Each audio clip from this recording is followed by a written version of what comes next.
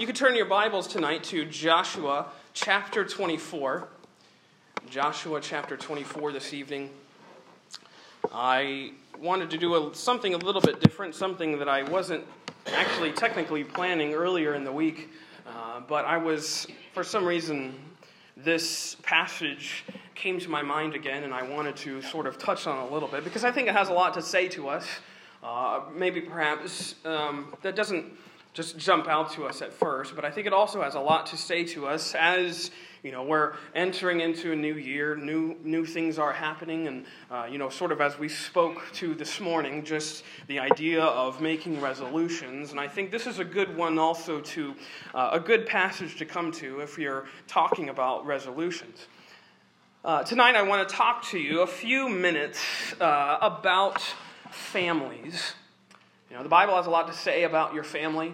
It has a lot to say about families in general, so to speak, and our roles in them, what relationships we play as sons and daughters, as husbands and wives, and as parents, as children, as grandparents.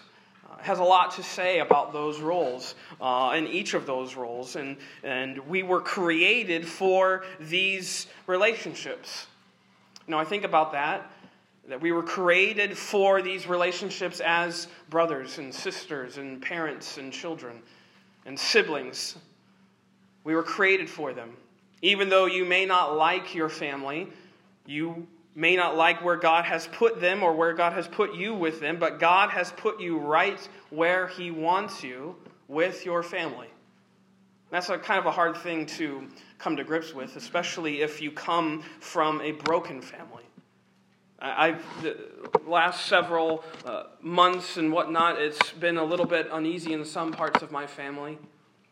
And that's hard to deal with. It's hard to reckon with at times. Perhaps even yours is a little bit more broken than mine, perhaps. But talking about family can be difficult.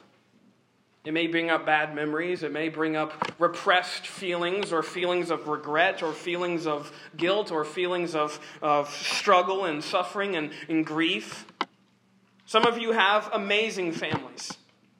All of them love God. All of them come from godly homes, godly backgrounds, and everyone goes to church, and it's a quote-unquote amazing family. Picture-perfect family. Others of us come from broken families with messy backgrounds and hurting homes and messy breakups and childhoods. I think the important thing to remember, though, is that there are no perfect families. As much as, a family could look perfect, Instagram lies. Have you ever seen those pictures on social media or perhaps when you're scrolling through and it's like, how do they always look so perfect? You see that family, and they're always like posed and dressed, and everyone's prim and proper and nice. And the thing I think of, especially having two kids trying to take those types of pictures, is how long it took them to get that picture to make that Instagram post. Probably a really long time. But you don't see all the 61 pictures of them trying to corral all their kids together to get this perfect pose. You only see the 1 60-second picture that looks absolutely perfect. But then we just see that perfect one, and it's hard to see that. But families can be amazing and messy at the same time. And I think that's the thing to recognize. Again, there's no perfect families, but they can be messy and beautiful and amazing all at the same time. And God has a lot to say about families, but has a lot to say through families as well. Regardless of outside circumstances, God loves families. And they are the primary way to show the power and the grace of the gospel is through families, through the ministry of the home. I think it might surprise you, I'm going to get to my text, I promise, but it might surprise you to learn that there are probably more examples in your Bibles of bad families than there are of good families. If you read the Old Testament, you know this to be true. Read Genesis, and you know this to be very apparent. Genesis is really a book that's just filled with bad families. Maybe, see if you can guess which family this is. Brothers dig a really big pit and they throw their youngest brother in it and they sell him as a slave and they trick their dad into thinking that he's dead. It's Joseph. That doesn't sound like a good family situation. Or how about this? A brother tricks his dying dad that he's actually his older brother in order to get his older brother's blessing. And it starts a literal family war between them. Jacob and Esau. A literal war in which Esau had an army of people and in which Jacob feared and ran for his life and hid for his life. It doesn't sound like brotherly love. Or how about this? A dad is threatened by his son's best friend and throws a spear at the friend, trying to pin him to the wall, and instead hunts him for the rest of his life. Saul, David, and Jonathan. That picture is so fascinating to me, that Jonathan and David are best friends, and Jonathan's dad tries to pin David to the wall with a spear. And this is the messed up family life that we get in the Bible. This brokenness, this messiness. The Bible is full of that stuff. It's full of just dark, dysfunctional family stories. But I think the cool thing is that, number one, it never hides that. You notice that? It never tries to cover up all that darkness and dysfunction. It puts it out front and center. Here's this messed up family. But yes, look at what God does through that messed up family. Remember, I think it's Deuteronomy chapter 6, where it's talking about how the people of Israel were charged with teach your children in these ways. Teach them of the love of God with heart and soul and mind, and speak it and teach it unto generation after generation. It's not just talking about teaching the good things, it's talking about teaching all of the bad things too. Don't forget where you have fallen and failed. Teach that to your children too. This isn't my text, but if you look at Psalm 78, let me double check myself. It's either Psalm 78 or Psalm 72. Hold on 1 second. Yeah, I think it's Psalm 78. Yeah, it's Psalm 78. But you don't have to read it now. Just mark it down. Psalm 78 is a really fascinating psalm because that's exactly what Asaph does there. He is basically telling the people of Israel, hey, listen up. I have a lesson to teach you. And the whole entire lesson is a lesson about Israel's failures and God's faithfulness through it all. He's telling them, teaching them, and he's saying, remember how good your God is? Remember all the things that he did for you? Remember how he brought you out here and he provided for you there? And he never left you even though you constantly were forsaking him? Asaph does that in Psalm 78. And it's fascinating to me because that's what he's trying to get at, is that from generation to generation, even our grandkids, we want them to know this story. And what is the story about? The story is about their ancestors' failures as well as their successes. Now this is, you're gonna probably smirk at me and be like, what? It reminds me, you're gonna smirk, but it's okay. It reminds me of a quote from Star Wars. Now before you laugh, listen to the quote because I think it's fascinating. So, you don't have to know who says this because you probably don't care, and that's fine. But in the movie Star Wars, one of the characters says this: pass on what you have learned, strength, mastery, but weakness and folly and failure also. Yes, failure, most of all, the greatest teacher failure is. That comes from Star Wars, but I think it's a really true statement. You want to teach your kids? Yes, teach them how you have succeeded and the things you've been able to learn. But where do you learn the most things? It's through failure. He's saying, pass that on too. Don't forsake passing on your failure to the next generation. Asaph does that in Psalm 78. And I think Joshua does the same thing in Joshua 24 here. And I think what he does is he gives them this lesson and he gives them a challenge, the people of Israel here. And it shows them, and he's trying to incite them to think, what is my purpose? Not only in my family, what is my purpose for my family? And I think the lesson here in Joshua 24 shows us that. It shows us what God can do through families, and it can show us what God can do through us as members of a family. So Joshua 24, verse 1, Joshua, of course, is the leader of Israel at this point. He's coming to the end of his life. He knows that he's dying, and he stands here and he gives this final message from God to his people. I'm going to read I'm going to read the first 14 verses for you, and then we'll make some comments, so to speak. But in here, this is sort of the bulk of his message. He's surveying Israel's history. You'll notice that. And he's reminding how God used them and how God was merciful to them at every turn. Look at what he says. Joshua 24:1. And Joshua gathered all the tribes of Israel to Shechem, and called for the elders of Israel, and for their heads, and for their judges, and for their officers, and they presented themselves before God. And Joshua said unto all the people, Thus saith the Lord God of Israel. Notice, it's a message from God, straight from God's mouth. This isn't something Joshua has made up. It's a message from God. Notice what he says. Your fathers dwelt on the other side of the flood in old time, even Terah, the father of Abraham, and the father of Nahor, and they served other gods. And I took your father Abraham from the other side of the flood. I want you to notice in the back of your mind while I'm reading, notice how many times the phrase I and then did something, like a verb, like I did this. Notice it because I think it'll be important. But he says, And I took your father Abraham from the other side of the flood, and led him throughout all the land of Canaan, and multiplied his seed, and gave him Isaac. And I gave unto Isaac Jacob and Esau, and I gave unto Esau Mount Seir to possess it.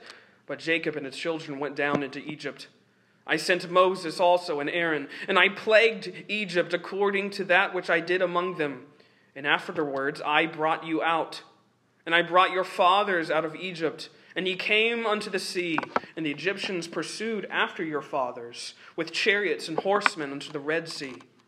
And when they cried unto the Lord, he put darkness between you and the Egyptians, and brought the sea upon them, and covered them. And your eyes have seen what I have done in Egypt, and ye dwelt in the wilderness a long season.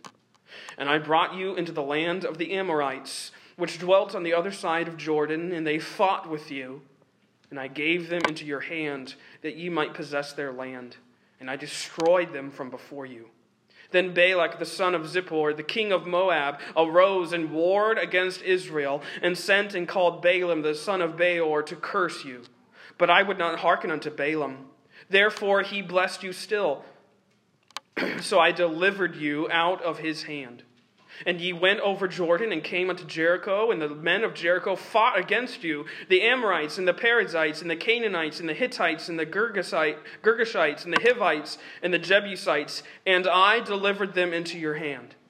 And I sent the hornet before you, which drave them out from before you, even the 2 kings of the Amorites, but not with thy sword, nor with thy bow. And I have given you a land for which ye did not labor, and cities which ye built not, and ye dwell in them. Of the vineyards and olive yards which ye planted not do ye eat. Now therefore fear the Lord, and serve him in sincerity and in truth, and put away the gods which your fathers served on the other side of the flood, and in Egypt, and serve ye the Lord. What a fascinating passage. What a fascinating sermon that Joshua is delivering to these people. He recounts it all the way back from Abraham all the way to where they are now. What is his point? His point, hey, at this time, throw off all of these strange gods which you have come to serve, and serve ye the Lord, he says. And what's his basis for doing that? Well, did you notice how many times he said in that sermon, it's a sermon from the Lord, the words, I brought, or I did this, I did that. I love in verse 7 where he says, And your eyes have seen what I have done. what God has done. Your eyes have seen the very doings and deeds of the Lord. Or in verse 8, I love it where it says, and I destroyed them from before you. God's hand was delivering them, was eradicating their enemies from right before their very eyes. Just like, I love how it says, I think it's verse 12, where it talks about the insane way that God drove out their enemies. He says, not with your sword. It wasn't with your bows and arrows. It's the first couple words of the verse. It was, I sent hornets. You didn't do it. It wasn't your abilities. It wasn't your strength. It wasn't your might because you're such a mighty army. It was God. God, I did this. I sent the hornet and drove them out. And I love the verse prior, verse 11. You know, whenever Bible verses like this kind of come up, it's hard to see the point. Why does he repeat all these people? Joshua is showing them just how stacked the odds were against them. All of these people, these countries, were against you. And what is the summation of it all? I delivered them into your hand. That it didn't matter who came up against you. It didn't matter who was going to be on the other side opposing you as an enemy army, trying to get you to get out of the land and get away from what I have promised you. I delivered them into your hand every single time. This is what God did for them. This is what God did for Israel. I think it's an amazing story, and it contrasts constantly the Israelites' unstableness, their unsteadiness. Because we know the history. You're familiar with sort of, even just if you're not familiar with every detail, you're familiar with sort of the overarching picture of Israelites wandering through the wilderness, right? They say they're going to serve God, and they have this revival, and then they fall away, and then they fall away again, and then they have this terrible time of punishment, and then they come back and they repent to God. And it's that constant wavering back and forth. And what is the constant through it all? God is doing these things. God is working in their lives. I love verse 13. He says, I have given you a land for which you did not labor, and cities which you did not build. And now you're being able, liberated, freed to enjoy them, to live in them. Joshua, God, through the mouth of Joshua, is emphasizing what? That God does it all. He is sufficient and He is sovereign. At every single turn, God was protecting and preserving and providing and persisting for His people, His family. At every turn. He was always trying to show them that He would never forsake them, that He would never forget them. And we have to step back and ask the question, as he comes to his conclusion, serve ye the Lord. Will God not do the same for you and your family? Will God not do the same thing? That He will provide, that He will protect, that He will persist for you? For your family, even where they are right now? We have to say that He will. Because we can see it in Israel's past. And it's there to show us this, that God's mercy and patience with messed up families is all the proof you will ever need that He will be patient and merciful with you. Again, think about all the times that Israel said, "Oh Lord, we will worship you." And we really mean it this time. We really, really mean it when we say that we repent. But then look, because he moves and Joshua sort of draws a line in the sand, so to speak, in the next verse. Look at what he says in verse 15. And if it seem evil unto you to serve the Lord, choose you this day whom ye will serve, Whether the gods which your fathers served that were on the other side of the flood, or the gods of the Amorites, in whose land ye dwell. But as for me and my house, we will serve the Lord." He's drawing a line, so to speak. He's presented all of the facts, we could say, and he's saying, I presented you my case. He's sort of coming to the end of an argument in sort of like a law room. He's saying, I've come to the end. Here's my closing argument. Here's what it is. Serve the Lord. And it doesn't really matter what you do. Because as for me and my house, as for me and my family, we're going to serve this God, this Jehovah God who has done all of these things. And we have seen it. We have witnessed it. He's encouraging these people here to do the same thing. And notice what they do. Look at verse 24. "And the people said unto Joshua, The Lord our God will we serve, and his voice will we obey. So Joshua made a covenant with the people that day, and set them a statute and an ordinance in Shechem." So here they appear to be confronted with this message, and they say, yes, you're right. So they set up this agreement here, this statute, an ornament, and this ordinance that really defined their relationship with God. And they were saying here, we are aligning ourselves as God's family and the family of God. We are aligning ourselves with this God, our Father, Jehovah, in opposition to all these strange gods that are around them. Look at the verses just prior, because this wasn't just something trivial or trifling that they were entering into. It was something serious. Look at what happens. Look at verse 21. "And the people said unto Joshua, Nay, but we will serve the Lord. And Joshua said unto the people, Ye are witnesses against yourselves, that ye have chosen you the Lord to serve him. And they said, We are witnesses. Now therefore put away, said he," that is Joshua, "the strange gods which are among you, and incline your heart unto the Lord God of Israel." You see what he's doing? He's underscoring the idea, hey, this isn't just a simple thing. This isn't just a trivial thing. This is a significant decision. You are serving God, living for God with your life.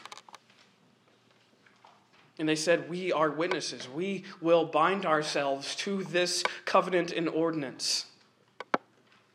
What Joshua's challenge is, I think, a challenge to us. As for me and my house, we will serve the Lord.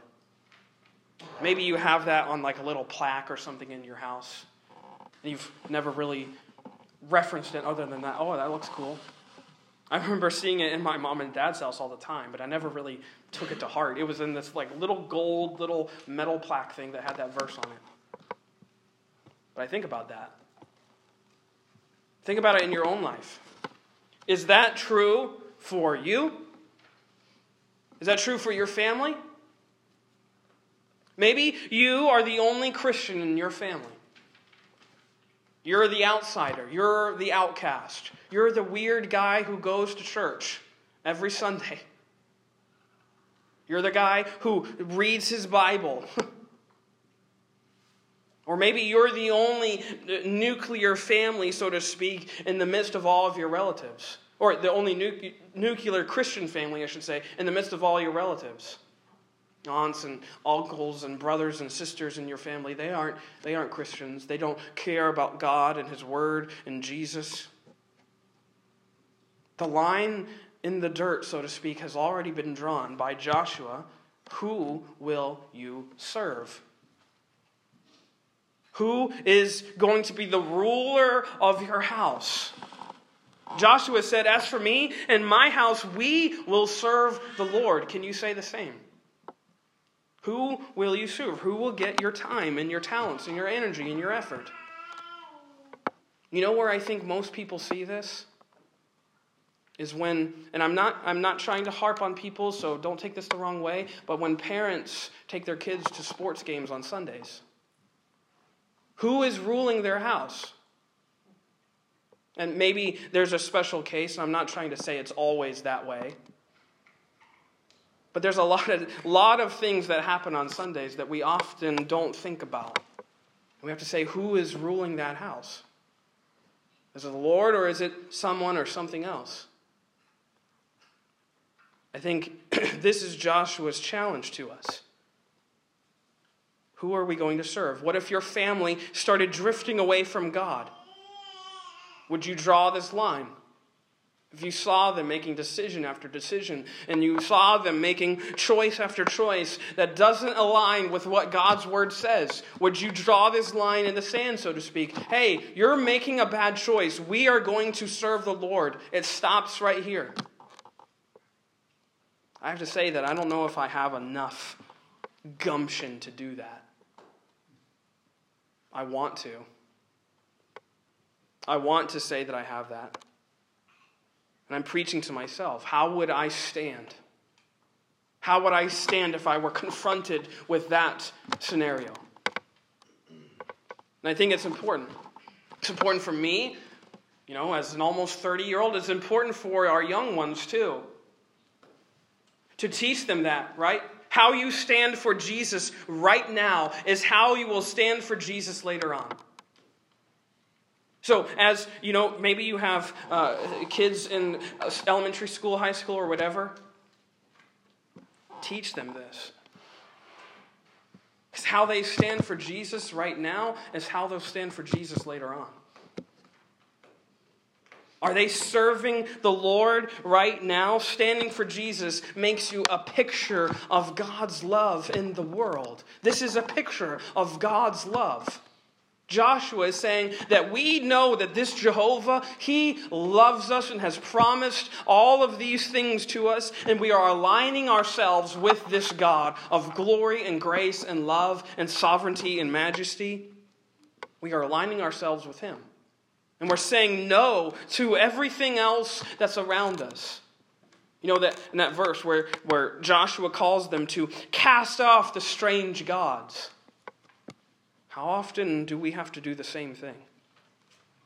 The strange things that come up and distract us, that rule us. But aligning ourselves with this God aligns us with the only one who can save us and our families. It aligns us with this God who can do amazing things, amazing marvels in and through the worst sorts of families. That's the message I get out of the Old Testament. That God is in the business of redeeming lost people. And yes, that includes lost families. Think about Jesus' family. If you want to see a messed up family tree, look at Matthew chapter 1. Because it goes all the way down to Jesus, but read all the names that are in Jesus' family line. You're going to see a messed up family. Scandal, strife, struggle, infidelity. All riddled in through there. And what comes out of it? The Savior, Christ Jesus the Lord. The one who would save His people from their sins. God is in the business of redeeming lost people and, yes, lost families. And I think that's what the Bible shows. That He can transform these sort of messy families and transform them into testimonies of His grace and power. So Joshua's challenge is a challenge for all of us, I think. It's a challenge to me. As for me and my house, we will serve the Lord. Is that true for me? You have to ask yourself the same thing. Is it really true for me that we will serve the Lord? No matter what, come what may, regardless of the consequences, regardless what people may say about us, we will serve the Lord. We will serve this God who redeems us, who guides us, who provides for us, who protects us. And this is what I love, because we have this type of God who's with us. We have a God who sees you, who sees your situation, who cares about you, and guess what? He's your Father. See, the beautiful picture here is that for me and my house, we will serve the Lord is an entrance into the family of God. If you know Jesus here tonight, you know the Heavenly Father who has brought you into his family, who has brought you, adopted you, grafted you in, as Paul might say in Romans chapter 9 and 10, into his family. We are all one now because of Christ. We are all part of the family of God. And that's a really good place to be. You know why? Because one of my favorite writers, he writes it this way. He says, every step of the way, we are accompanied by a God who, in Jesus Christ, will never unlove us, unadopt us, or unredeem us. Because he can't. Because we are in Christ. He can't unadopt us. We are adopted. We are in Christ. Was another writer, he says it this way, God's love is an unyielding love. It will never relinquish what it has once adopted. That message, this unadoptable, or you can't be unadopted, that type of love, I think is the love that Joshua is speaking to. It's a love that was shown to God's family all throughout their wilderness wandering. And that's where it leads Joshua to say, will you serve that type of God? And I think we have to ask the same question. Will we serve that type of God? Who says to us, you cannot be unadopted. You cannot be unredeemed. If you are mine forever. As he says in Matthew, I think it's 10:28, no one can pluck you out of my hand. You cannot be snatched out of our Heavenly Father's hands. We are in his family forever. So I ask you the same question that Joshua asked. We have the same challenge before us. As for me and my house, we will serve the Lord. Will you? Will that be your sort of mission statement, so to speak, for your household? I pray that it is for me and mine. That regardless what friends may come and go, what family members even may come and go, we will serve the Lord. That we may lose really close friends. I won't ask you if you've lost really close friends once you became a Christian, because I would hasten to say you probably did. Or maybe you've lost friends over the years as you've struggled and striven to stay faithful to God and they've veered off into some other path of life. Will you serve this God who can never unadopt us because he loves us with an unyielding love, who guides us with his all-gracious hand, this God who will never let us go? Because we are part of his family. Will you serve him? Let us pray.